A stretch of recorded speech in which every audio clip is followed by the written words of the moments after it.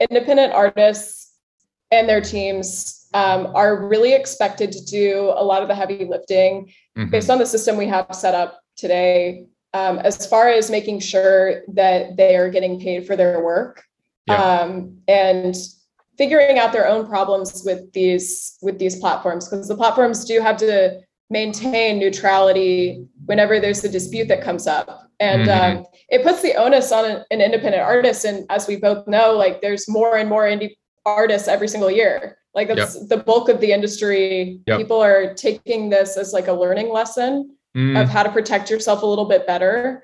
You know, I'm sure some people are hoping for systemic change in different ways to the digital royalties system. But I think the immediate, that there are a lot more managers, artists, songwriters, etc., that are checking. This episode is brought to you by DistroKid. DistroKid is a distribution service that can get your music into all the DSPs like Spotify, Apple Music, TikTok, Tidal, Instagram. Over 1 million artists have used DistroKid. I'm one of those artists. I've used DistroKid to get my music out, distribute some of my songs. As you know, as I look into all of these distribution services, I test them out. And DistroKid is great. They offer a ton of features, annual fee, unlimited uploads, and you keep 100% of your royalties. Check out distrokid.com.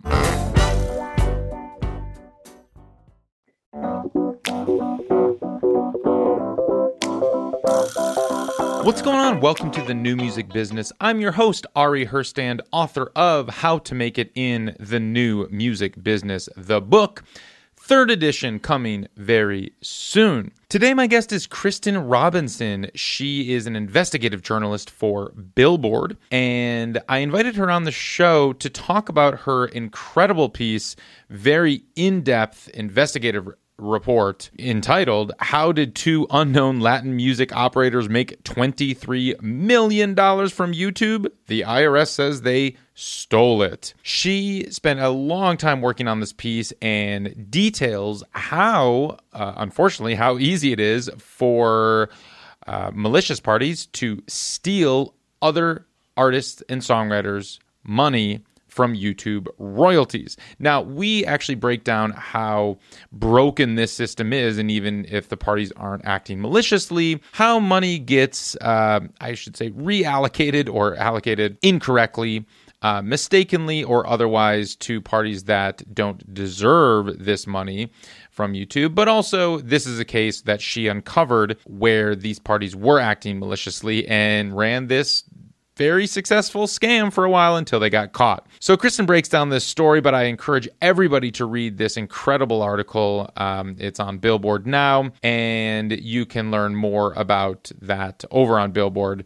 Just search for that article. We're going to link it in the show notes as well. We also dive deep into copyright and registration and royalties, and the importance of indie artists understanding how all of this works, and the importance of indie artists and songwriters properly registering their works across all platforms. So this is why I work so hard, and everybody on the Ari's Take team works so hard to help educate the community and make sure that we know how all of the royalties work and how you should register your stuff. So make sure you are on the Ari's Take email list, because we send out helpful articles and resources all the time. Just head over to aristake.com, get on that email list. That's where you're going to find the most up-to-date information and where we'll send all the resources about all of this kind of stuff. You can find Kristen Robinson on Instagram and Twitter at Words by Kristen. You can find all of us that make the show happen at Ari's Take on Instagram, TikTok, and Twitter. You can find me at Ari Herstand on Instagram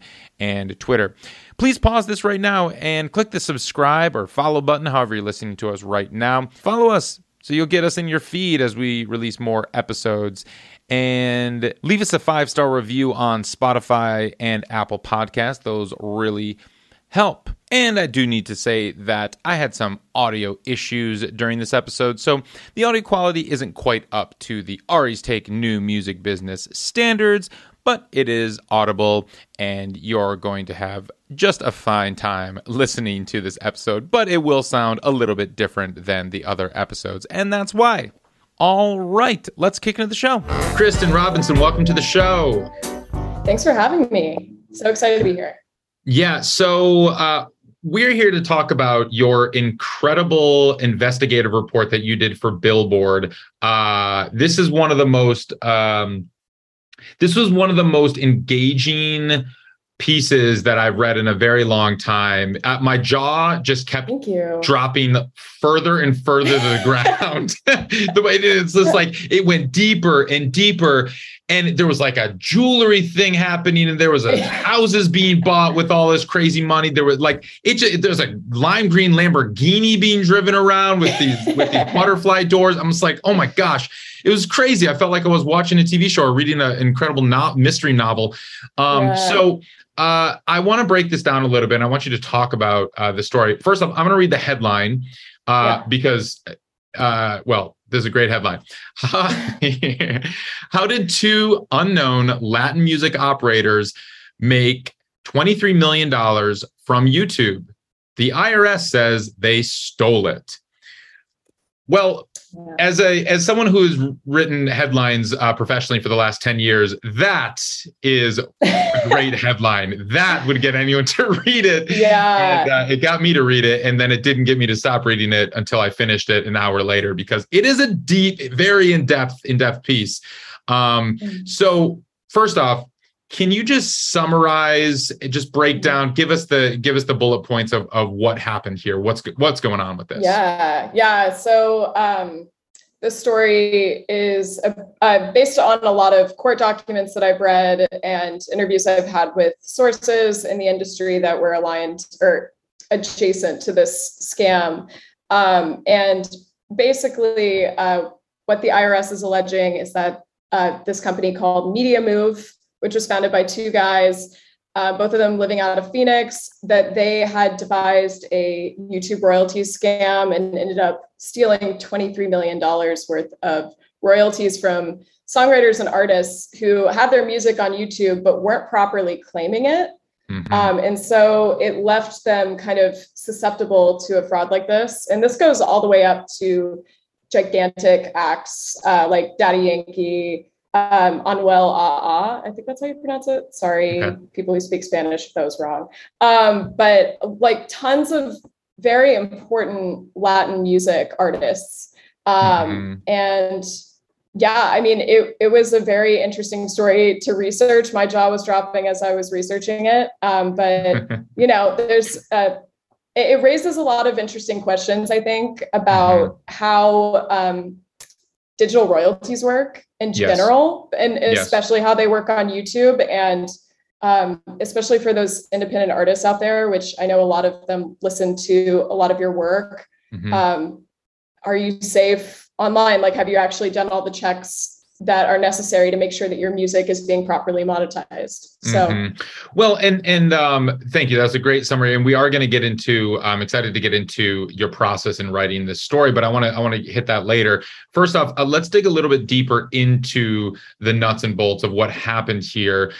We have an informed listenership here. I think we can get into the weeds of what went down a little bit more, because I correct me if I'm wrong, it does have a little bit to do with properly registering, but also it even has more to do with these scammers, this Media Move company, via their YouTube, I guess, Content ID administrator, I guess, collections agency, whatever you want to call it, AdRev. They falsely claimed that they represented or co-owned some of these recordings and songs, rather, because, like, I think you mentioned in your piece a little bit how, especially in songs with multiple co-writers that entails multiple publishers, it's oftentimes hard to know if everything is being properly registered or claimed. And even if the publisher is like, oh yeah, there were 5 songwriters on this, there's 4 other publishers or something like that. So it might even get missed that, I mean, these people were flat out illegally scamming this. So break all this down a little bit, and we'll go into how, like, this can be done maliciously, like how Media Move did it, but also how it can be done not necessarily maliciously, but also like just kind of accidentally, right? Because the system is broken. We'll talk about that later. But talk about this first bit a little bit more. Yeah. So how this alleged scam was facilitated. So Media Move, which was really an unknown entity. I don't think that they really had an online presence. They had kind of a random website that they threw up at one point and like a little bit of a Facebook page, but it didn't, they didn't really have firm operations, but somehow they ended up getting access to YouTube's content management system, or CMS. You also might hear it being called Content Manager. Within this, another tool that's very popular that people talk about a lot is Content ID, which is specific to sound recordings. But basically, if you have access to Content Manager, then you have the ability to make sure that you are claiming your songs properly. You can see the splits behind the scenes. If you're representing songwriters, you can check and make sure that your songwriters have their correct splits inputted. Sound recordings, same thing. But not everyone has access to this. I was certainly a little surprised that these guys, because they didn't have a high profile in the industry already, were able to get access to CMS, but I'm actually not sure what went into that part, but they had access to CMS and started to claim, they ultimately claimed over 50,000 different sound recordings and compositions on YouTube, saying that they were the rights holders. So like whether that meant that they were the label or they bought these catalogs or they were the managers, they were kind of acting like they were on these artists and songwriters teams. And to help them collect this money, because it was a very tedious process to collect on that many copyrights, they entered a contract with AdRev, which is a rights management company. It's owned by Downtown Music Holdings. During the majority of the scheme, that process had, like, Downtown didn't own that company, but they bought the company, I believe, in 2019. With the CD Baby acquisition. CD Baby used to own AdRev, and they were kind of, so when Downtown bought CD Baby and all of the other entities that they were part of it, that's when they acquired it. It's kind of like a Russian doll situation. It's like there's AdRev, and then there's CD Baby, and then there's Downtown. But Songtrust is in there somewhere. Songtrust is in there.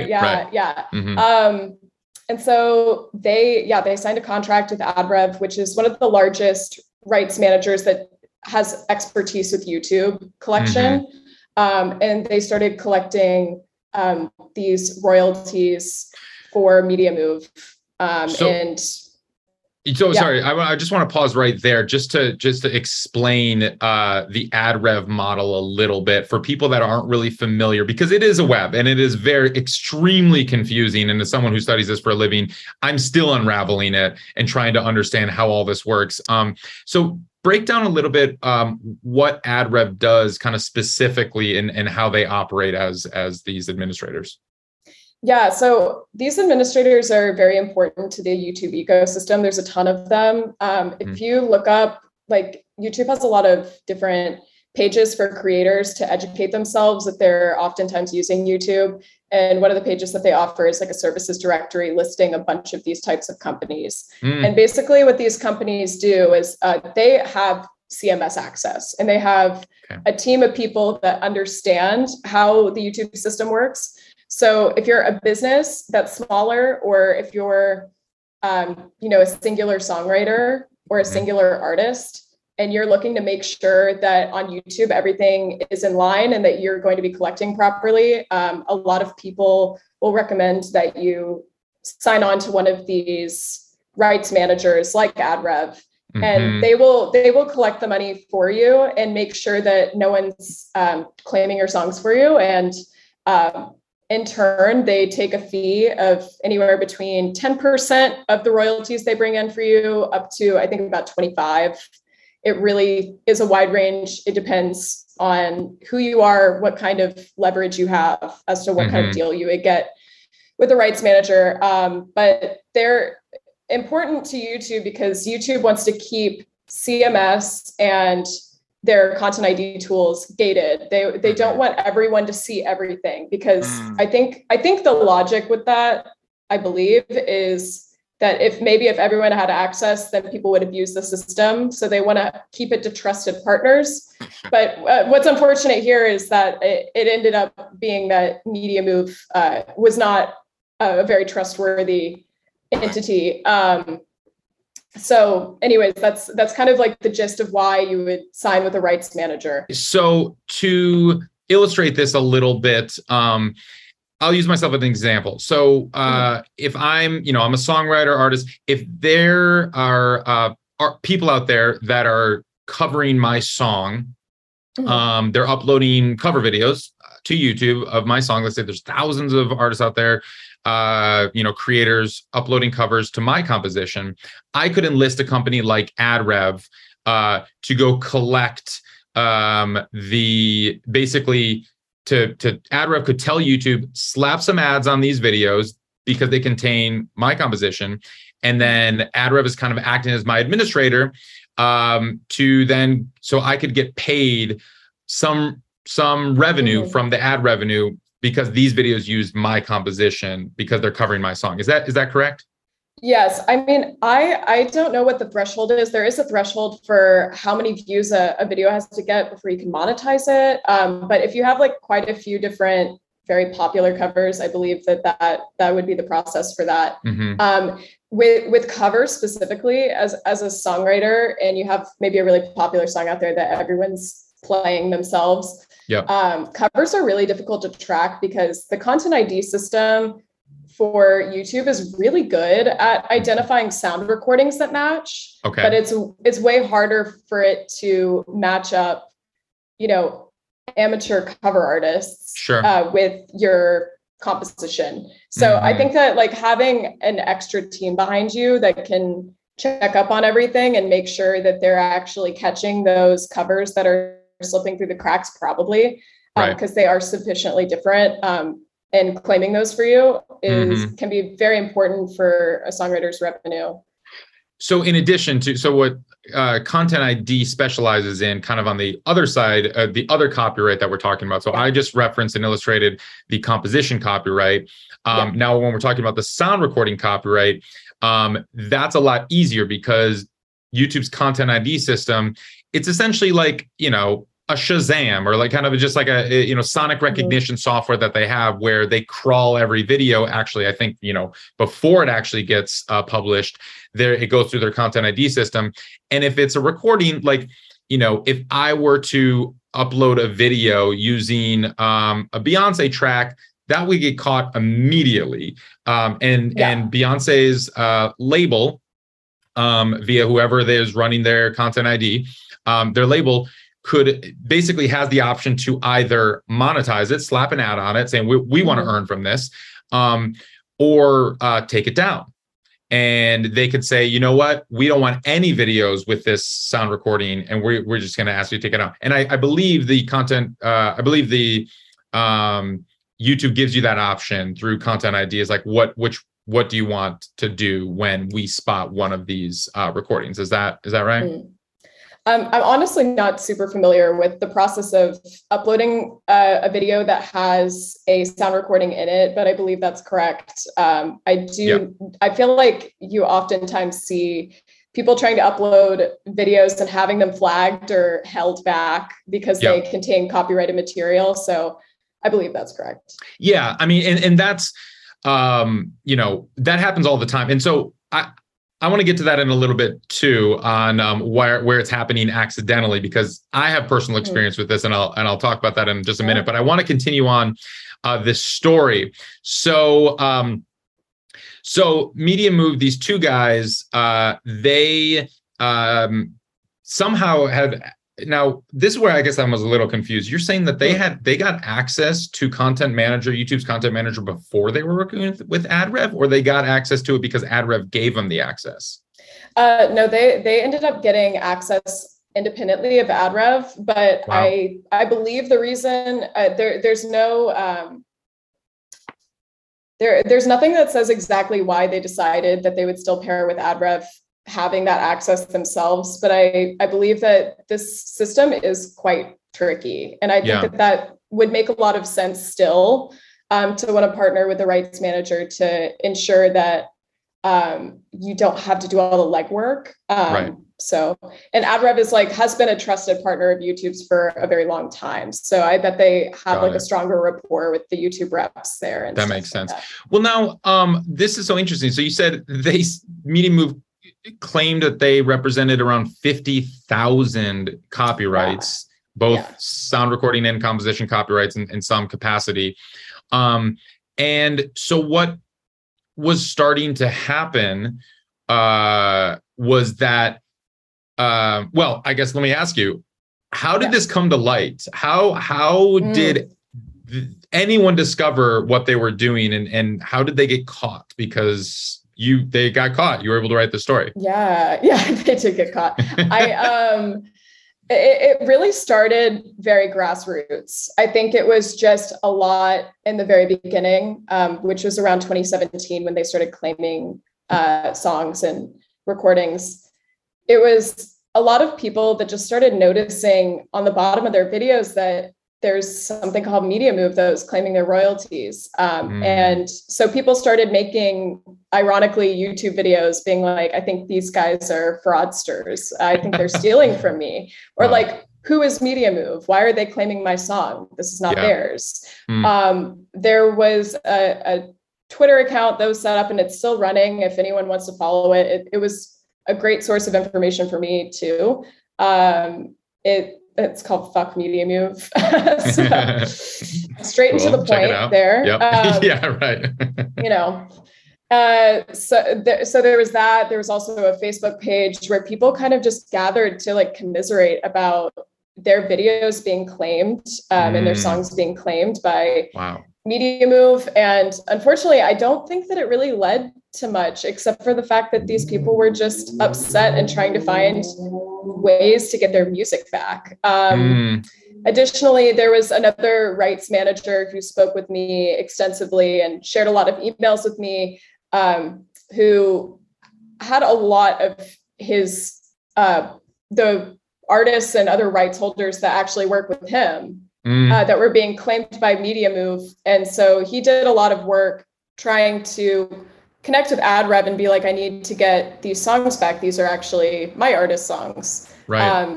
And, that took place a lot in 2018. That's when that guy's works are being claimed a lot. And they went back and forth quite a bit. And it, I think he said that it was, quote, hundreds of incorrect claims for his rights holders. So pretty crazy. I mean, and this is, I'm assuming, the pseudonym Gabriel that you reference in the piece so much. And now did all of, this gets into the kind of the how you wrote this, and while you're writing this, how did you decide, and where and why did you decide that some people would get pseudonyms and some people, because you named names. I mean, you named, like Noah Becker from, co-founder of AdRev, who then had to resign and is no longer. And then you wrote a follow-up piece saying he's now out from the company. And you did name some names, even the father of the serial killer who's on trial for, or something like that. I think I got that right. I'm just like, man, you got some guts, naming some of these names. I was like, I don't know if I would go that far. But so, who did you decide? Where did you draw the line of who's going to get a name and who you would use as an anonymous source? So a lot of my information for this story was from court documents where these names were listed. So these court documents are publicly available. There were a lot to sort through, and it takes a lot of time and effort to go through all of them. So most people have not done that. But within those, most of the names that were listed in the story were already publicly available and tied to this case. As far as some of my sources that they would request a pseudonym from me. And so they would tell me, I'll speak to you. I have valuable information, but I need to remain anonymous for my safety or for the safety of my business. Sure. And I really do think that people don't talk enough about how brave it is to be a source for a controversial story. Because, like Gabriel, for example, this is his livelihood. And he really put himself on the line and had to trust me that I was going to, uphold my end of the bargain. And, he was willing to share a lot of personal company emails with me, which really helped lock down a lot of different facts for me, which is so helpful. But yeah, so basically, if a source is asking and requesting anonymity, it's likely that they will get that. I've never had an instance where an editor has told me that we're not allowed to give someone anonymity. Sure. But I think that for a journalist, it is very sacred. If someone says this conversation is off the record, or this conversation, I need to remain anonymous, but you can quote me, that we honor that. Because if you don't do that, I mean, just as a human being, that's cruel and a betrayal of trust. But I think that's pretty unethical as a journalist as well. So that's why certain people had pseudonyms and other people were named. Yeah, that's great. No, I mean, it was, very, very well researched, well investigated, and, very ethically done. How long did it take you to do this story? It took a long time. Yeah, it seems that way. So honestly, the full journey of the story, before the story was even a story, started like September of 2021. I did a call just to get to know. I do a lot of get to know you calls with various people just to like learn more about what they do and make new friends. And I did a call with someone who works in a different rights management company. And he was like, you should do a story on about the rights management space and about how often people get scammed on YouTube. And I had never heard of that before in my life. And I understand that like sometimes money is routed to the wrong person from a streaming service or something, but I didn't really understand how YouTube was a unique platform and it required unique skills, and that there's this whole cottage industry of YouTube rights management. And he kind of introduced that to me, and he even walked me through some songs on the Billboard Hot 100 that he suspected had been misclaimed, and whether that was by accident or a true scam, it's hard to tell, but it blew my mind. And I remember writing an email to like everyone that I was working with, and I had just gotten to Billboard at this point. So it was like 2 months in. Was this Jeff Price? No, it was not. Okay. It was not. But he did this to me like 8 years ago, and he showed me that, and I was like, I know you quoted him in your story also. I was like, okay, he knows it. But anyway, continue. Gotcha. Yeah, no, it wasn't Jeff, but Jeff is a very smart guy and is always looking to challenge and push the industry. Yeah. And yeah, so the source didn't end up being a part of the story later, but the stuff that they told me just really sparked my curiosity in it. And so I just started learning more about this space. And all my editors knew that I was like really, really fascinated by it. And then eventually someone else at Billboard got sent the indictment against the two co-founders of Media Move. And they were like, you guys should cover this. Like, I'm willing to be a source if you want to look into it. And it was actually Gabriel, who's ended up mentioned in the story. And that editor remembered that I had been going on and on about how fascinating the world of YouTube royalties is, and sent it over to me. And it was a slow start. And, I have plenty of things that I'm working on all at once, but I just kind of kept chipping away at it. And then one of the two co-founders of Media Move, for those who haven't read the story, they ended up pleading guilty in late April of 2022. Right. And so that's kind of when the floodgates opened to me. I had been doing a lot of research, especially like at night or on weekends, because I had a full plate of other stories. Sure. And when the plea deal came out that had Webster Batista, one of the two co-founders of Media Move, saying explicitly, I stole $23 million of YouTube royalties. And like hearing from his own words that it wasn't just an indictment. It's not just the IRS accusing them. There's one of the two guys who's willing to admit that that happened.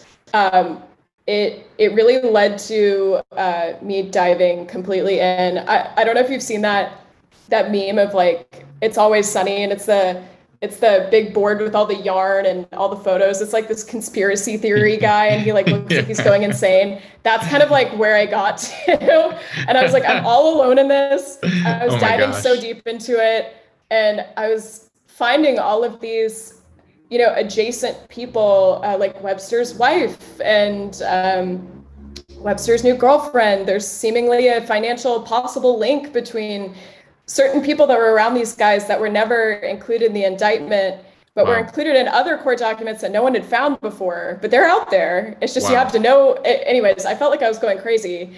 But luckily, and there were definitely points where I didn't know if it would all come together, but I'm grateful that I was able to weave together a lot of the story. But, to do something like this, I take the responsibility of saying anything that is not super glowing about someone in the press very seriously. And it takes a lot of corroboration. You can't just take someone's word for it. You have to do a lot of digging, get a lot of, emails, court documents, all these like very definite sourcing to make sure that the story is solid. And I'm grateful that I was able to put it together. I'm curious, as dabbled in, I guess, journalism a bit and have written for various publications and all of this, and have, of course, the blog, Ari's Take.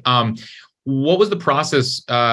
Did you have an editor that you were working alongside, or were you kind of left to your own devices and then presented kind of the first draft with your sources and then went from there? Or do you have the keys to their back end and they're just like, go for it, we trust you, and you just published, and the first time they read it was when it was public?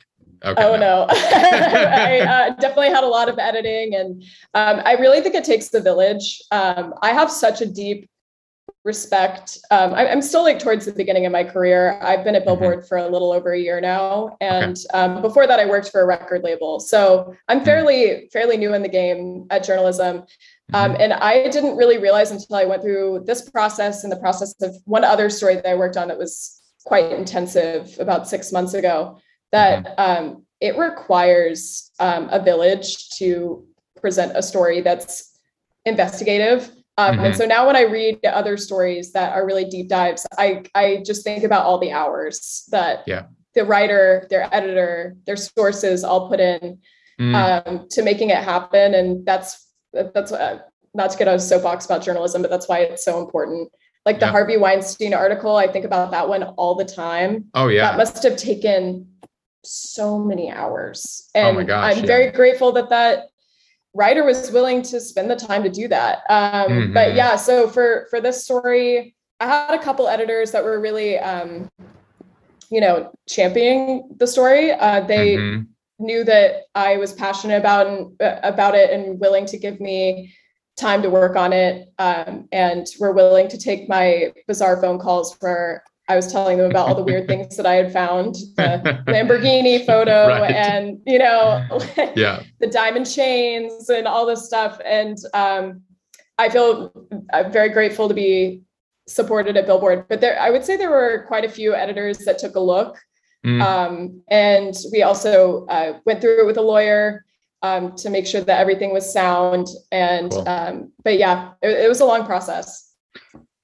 That's awesome. That's really illuminating and really cool to hear the process of how it went about it. And it's nice to hear that there were many checks along the way. I've been in situations in the past where I have done investigative stories that got published, but there was no real editorial oversight, and it was really all me, and it was all on me. And and that's the other thing, is just like, at least when you have a team, they back you up and you're kind of in it together. And like when when somebody hits publish, it's like, okay, it's now on everyone, not just your own ass. It's like everyone's ass is on the line, and it's Billboard's. Whereas like in the past, I've done similar stories where it was just like, well, it's all me, and I've gotten lawsuit threats, I've gotten death threats, I've gotten all of that which comes along with this, which is like I know a little bit of kind of what potentially could go through. Have you gotten any blowback from the people named in this article at all?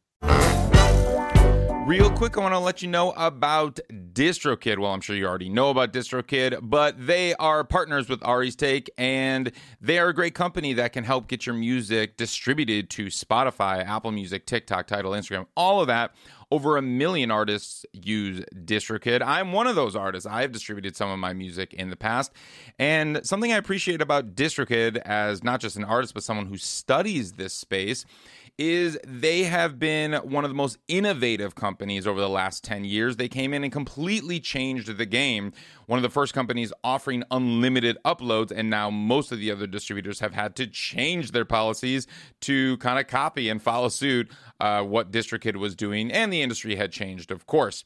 DistroKid doesn't keep a commission. That means you keep 100% of your royalties and earnings from the DSPs. They also offer payment splitting. They call it splits, something that for me at this point is a deal breaker. I don't want to have to cut checks to all my collaborators and the producers and everybody else that is owed royalties and owed splits from my earnings. DistroKid will cut those checks directly. You can get them to your collaborators to sign up, and then DistroKid will cut all the checks to all your collaborators. And they were one of the first to offer that of the DIY self-service distributors. DistroKid continues to innovate. Check them out. If you need to get your music out there, distrokid.com. I mean, I wouldn't say people who are named were especially happy about it, but I truly, nothing that was disrespectful has happened. I honestly was prepared, even maybe, this happens to journalists, which you alluded to, like just doxing or like death threats. I've actually not gotten any of that. And I'm grateful that has not happened. But, you know, I've also gotten a lot of really positive feedback from lots of people in the industry. You know, lots of people sending me DMs and stuff saying that, you know, for the first time, they checked to make sure that their artist was taken care of on YouTube and realized that a couple of their songs weren't, and it wasn't malicious, but they just didn't realize that they needed to check on that. And I'm grateful that that's been a lot of the feedback that I've gotten, that people are taking this as like a learning lesson of how to protect yourself a little bit better. You know, I'm sure some people are hoping for systemic change in different ways to the digital royalties system, but I think the immediate, that there are a lot more managers, artists, songwriters, etc., that are checking is huge. So it's so necessary, and this is what I was alluding to before, which I'll talk about now a little bit. You know, I discovered part of this problem firsthand about a year ago when I uploaded a live from the studio video to YouTube on our own channel of my funk project, Brassroots District. And we had recorded live from the studio song of a song that I wrote by myself, 100%. And we recorded it live in studio. There's no samples. There's no other recordings out there. This was literally created on the spot, uploaded. Instantly, it got, I'll share my screen. And those of you who are watching on YouTube, you'll see it. Instantly, it got claimed by Latin author Perf, Song Trust, UMPG Publishing, that's Universal Music Publishing Group, Cobalt, and Concord Music Publishing. What? Now, that's crazy. Instantly. So, hi, Brassroots District. The following claim on this was instant. And I'm like, okay, one, it's all bullshit because I wrote the song by myself. I've registered the copyright. I've registered it with, you know, I am with Song Trust. So this was accurate. Song Trust was the only one that should have been claimed it, but not Latin author, not Latin author Perf, definitely not Universal, definitely not Cobalt or Concord.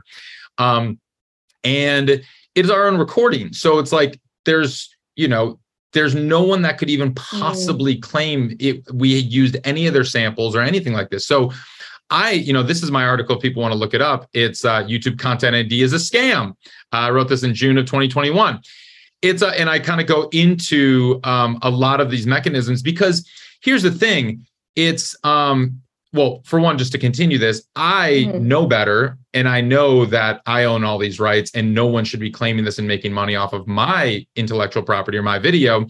So I disputed the claim, and that's what every artist should do. If you get a false claim on your video, you dispute it. And they have 30 days, the people that made the claim, to release it, or they can actually submit a takedown notice, or reinstate it, which that goes in even deeper to the issues surrounding a lot of this rights management, because fortunately nobody fought me on it. They would have lost. They released their claims, and now I have all of the revenue that ads are generating coming to me. But most artists don't know to do that. Most artists, frankly, are terrified that they're going to do something wrong and get a copyright strike, because we know the law from 1998 that for some dumb reason has not been updated yet, that there's a 3-strike rule. And if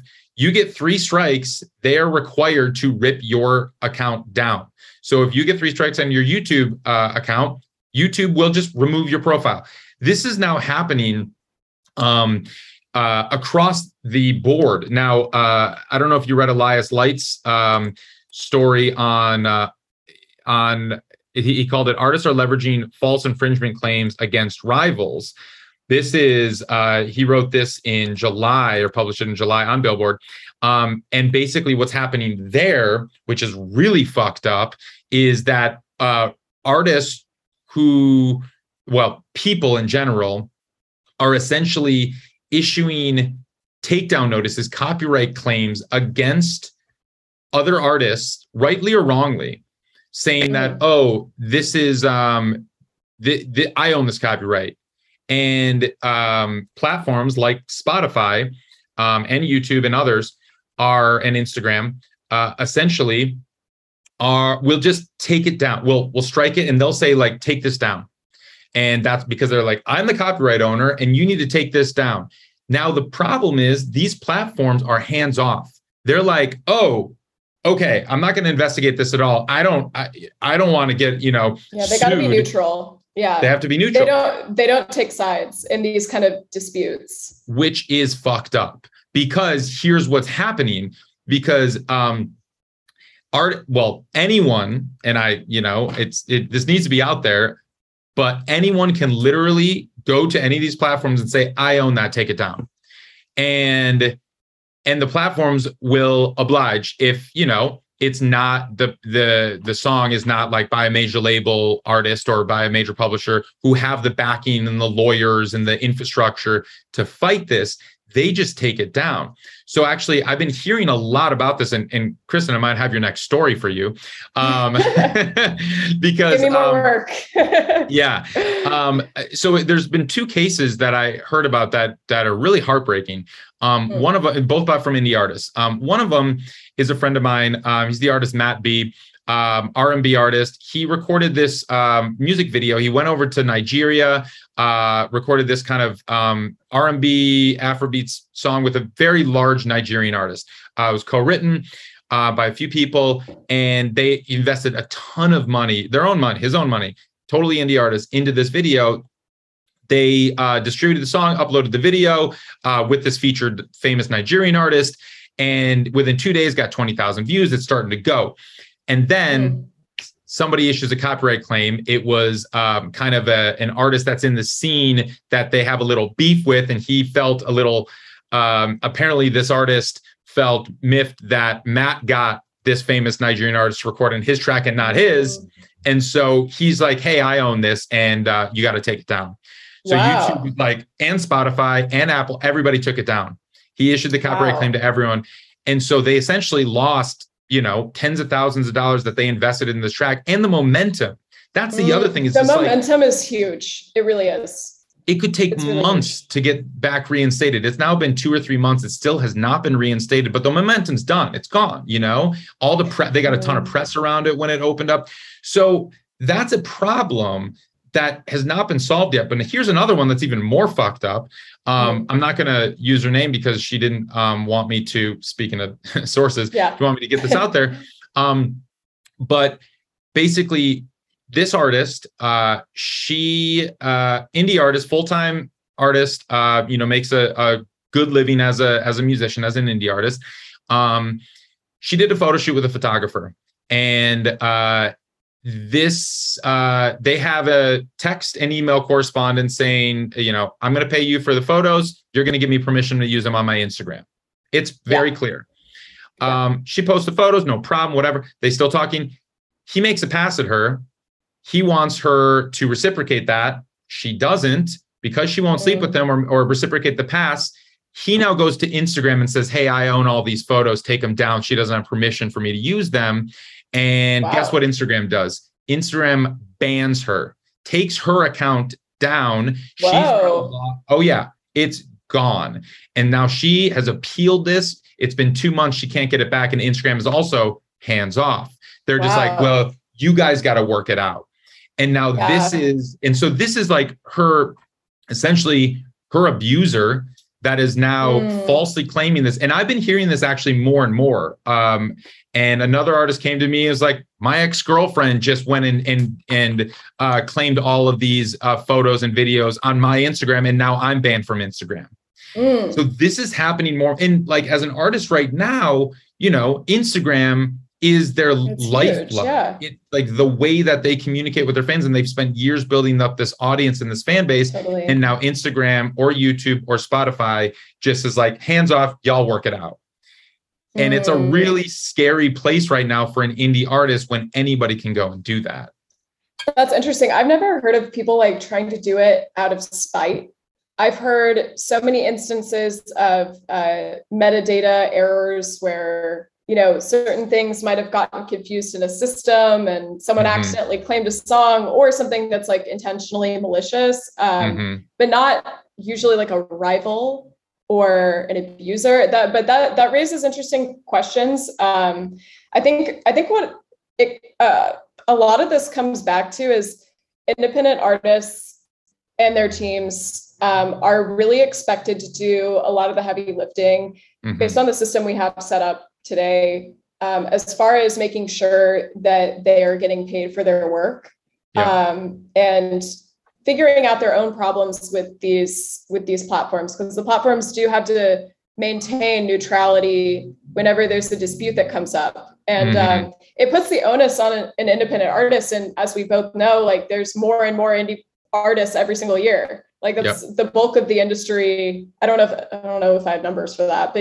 there's just so many indie artists. Yes. And well, DistroKids claims that they have 35% of all songs that are distributed to the DSPs, 35%, and that's just one indie distributor. So you can extrapolate from that when there's 30 indie distributors or more, they're the vast majority of the 80,000 songs that are uploaded a day to the DSPs, Spotify, et cetera, are from indie artists. I think it's just, the onus being on an indie artist. A lot of the times, the people who are using DistroKid and CD Baby and TuneCore, these are brand new artists that are just trying to figure it out. Yep. And a lot of them don't have the privilege of having a manager yet, or a team, or good people around them, which is why I like music education and stuff or music business education is so crucial and so hard to come by. Yes. But yeah, you're expected to do just about everything. And I know that people talk about that a lot, but I don't think that they talk enough about the royalty collection and the copyright management part of that. Because yes, you have to do your own marketing campaign, and that's tough, but I think that's easier for an artist to get their head around versus hey, did you know that YouTube rights managers exist? I feel like a lot of them don't. I didn't know. I released a few songs in college, and I had no idea that YouTube rights management was a thing until very recently. It's a lot to keep up with. And it presents, I think there's a really interesting discussions and debates happening around, the way that things are set up right now. I don't have the answers. None of us do. And people are all taking different sides on it. Some people have very different approaches to fixing the problem, but it is certainly a problem. What have you been hearing to some of the approaches? One of the things I wrote about in the story, Maria Schneider, she's a Grammy-winning jazz artist, has been at it for years. She sued YouTube and said that she felt that independent artists weren't given enough access to the tools that they need to monitor their copyrights, and that leaves them in the dark.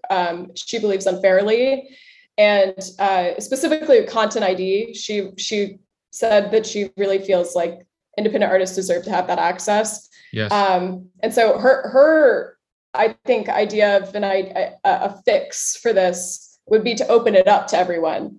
Other people, I've heard a lot of people in the rights management space saying there are not that many people who have access to these tools for a reason, because they can be easily abused. And so some people are for gating it even tighter than it is now. And, you know, I don't really know where I fall in that debate, but I find it very interesting that it's happening. And it's happening in real time right now. So didn't YouTube countersue her? I believe so. There was a second person. Her company, like Pirate something or another, they countersued or something, and then she had to drop out of it because of that, right? Well, Pirate Monitor was the name. So she originally filed this lawsuit along with another company called Pirate Monitor, and YouTube countersued Pirate Monitor, saying. I actually don't know. I can't remember what they set off. I don't remember off the top of my head. But anyways, Pirate Monitor ended up dropping out of the suit, but Maria is still going forward with it. Good. So it'll be. I'm really fascinated to hear where that one ends up, because I think that is a fascinating thought experiment of what would happen if everyone had the equal access to tools. I mean, look at Wikipedia. You know, it's like I think everybody is now, granted, there's no money flowing in, royalties funding. There's no money on the line with Wikipedia. It's a fairly trustworthy source. However, as you have firsthand experience, as I was stalking your Instagram stories today, you got Caroline Polachek's height wrong based on a incorrect or somewhat incorrect Wikipedia or whatever you Googled that said she was 5'2", and then she had to clarify she's not 5'8" or whatever. Who knows? I couldn't figure out. Okay, to preface for anyone who doesn't follow my Instagram stories, I went to a music festival yesterday, and I was at the Caroline Polachek set, and I was standing with a bunch of people who work in the industry. And someone was like, "Can you believe that she's only 5'2"? She seems really tall." And I was like, "She's 5'2"? And so I was so surprised by this fact that every single person I walked up to, I was like, "Hey, by the way, did you know she's 5'2"? And I just spread this rumor on accident that Caroline Polachek was 5'2". Turns out she is 5'7", I believe. Okay. Sources say. Gotcha. Sources close to Caroline Polachek say she is 5'7". So anyways, but it's that's all I have to say about Caroline Polachek. It's the internet, you know, right? That's right, sure. But I think brings up. I'm glad the debate is happening right now. I don't have the answers either, but I think it's extremely important that these issues are being brought to light, and these stories like this, like the one that you wrote, the one that Elias wrote, and just more stories that are being being brought to light that highlight how broken the system is, especially for indie artists, and how challenging it is for indie artists, not just to market, which is hard enough, but the royalty collection. And, I appreciate that there are more advocates and companies in the space that are catering to indie artists and indie songwriters, because we need advocates and we need companies that have our backs, that know how all this works. And because you can't expect artists to figure this out on their own or to do all their own research, as much as I would like to believe that everyone has read every word in my book and has digested it to the point where they understand complete copyright and royalty collections to a T. I understand that that's not happening, and it is, very, very, very convoluted and confusing. And the laws just have not caught up with technology. Like the fact that, the 1998 copyright law, there's still a lot of that still in place right now, when like copyright law. This was written in 1998, in the era of like what was on the internet in 98. Nothing. Not much. Not much. Not YouTube, not Spotify. None of that. The DMCA is really, the Digital Millennium Copyright Act is very interesting to learn more about, and I encourage, if anyone is not super familiar with it, to take a read. It's kind of a dull read, as all laws are, but it's important to know how the system is set up, because this is what we have to work with now. Yes. Things could easily change in the future, but as you were saying, like, laws do move pretty slow, and technology moves pretty fast. So yeah. And that's the issue. And like, the Music Modernization Act passed a few years ago, and we got the Mechanical Licensing Collective out of that, which helped streamline mechanical royalties, at least in the States, a little bit better. It brought a lot more transparency to at least the mechanical royalties, which is one of the composition royalties that songwriters and publishers can earn from streams. So that was helpful. But it really was very watered down, because when you make a law, you have to, as I have firsthand experience of getting a law written and passed in California with my work with AB5 and how we had to go about that. You have to get every party, essentially the politicians, the legislators don't want to do anything. They're just like, y'all figure it out, hand me a bill. And it's really messed up when you realize like that's actually how legislating works in our country, is that like the legislators don't really write shit. It sounds like you probably learned a lot from that process. It was, I literally, I kid you not, it was just like, oh, music industry, go figure it out. And then, it was just me and 20 other people that were on there that were in the call, like hashing it out and be like, oh, we should write this, we got to say this, and we're at button heads. And then we handed it over to them, and they're like, oh, cool. They signed their name to it, but they didn't write shit. And that's how it works. The same with the MMA, the Music Modernization Act. It's like you had to get Spotify and Apple and the NMPA and the RIA and all the major labels, the publishers and the DSPs, and everybody to agree, which is like very, very, very hard. And that's why laws take forever to get written or passed. But anyway, they take quite a long time. And it really does concern me how many, new platforms that pop up, and, all of them are things that lawmakers couldn't have anticipated a couple decades ago. And so we have this, that's why our music, like all of our licensing is so bizarre in this industry. Like even the term mechanicals goes back to like mechanical piano rolls on player pianos. Like that's insane that we're still using that. Right. But, that's just like it, things mutate really fast, and we just try to apply the relevant law to it and make do with what we have. But that's honestly what I love about my job as a music business journalist is like, I just get to study and look at these things and get to shed light on things that are important trends and changes in the ecosystem that we all have to navigate. And then, maybe hopefully it inspires someone to do something with it. Like I was saying before, nothing makes me happier than hearing that a manager figured out how to use, how to navigate YouTube for their artists because of a story that I did. That's awesome. But, I just like to tee it up, and then everyone else can run with that. Well, that's awesome. Kristen, you're doing great work. On behalf of the entire independent music community, we appreciate it, and keep it up. You're doing really excellent work. I have one final question that I ask everybody who comes on the show, and that is, what does it mean to you to make it in the new music business? I really think that making it in the new music business is just being able to make a living and keep the creative choices that you want to take. I don't think that making it needs to be top of any chart necessarily. A lot of the music that I like listening to is not stuff where I don't think the musicians that I listen to often are millionaires or billionaires.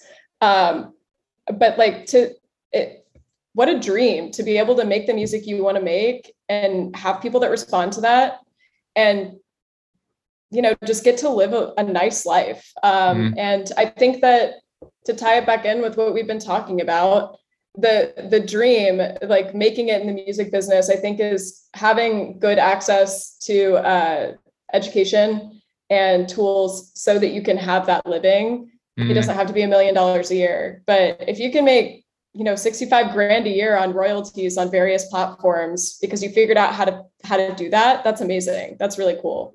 So I think that that's what making it should be. Kristen Robinson, thank you so much. That was great. Thank you so much. Have a good one.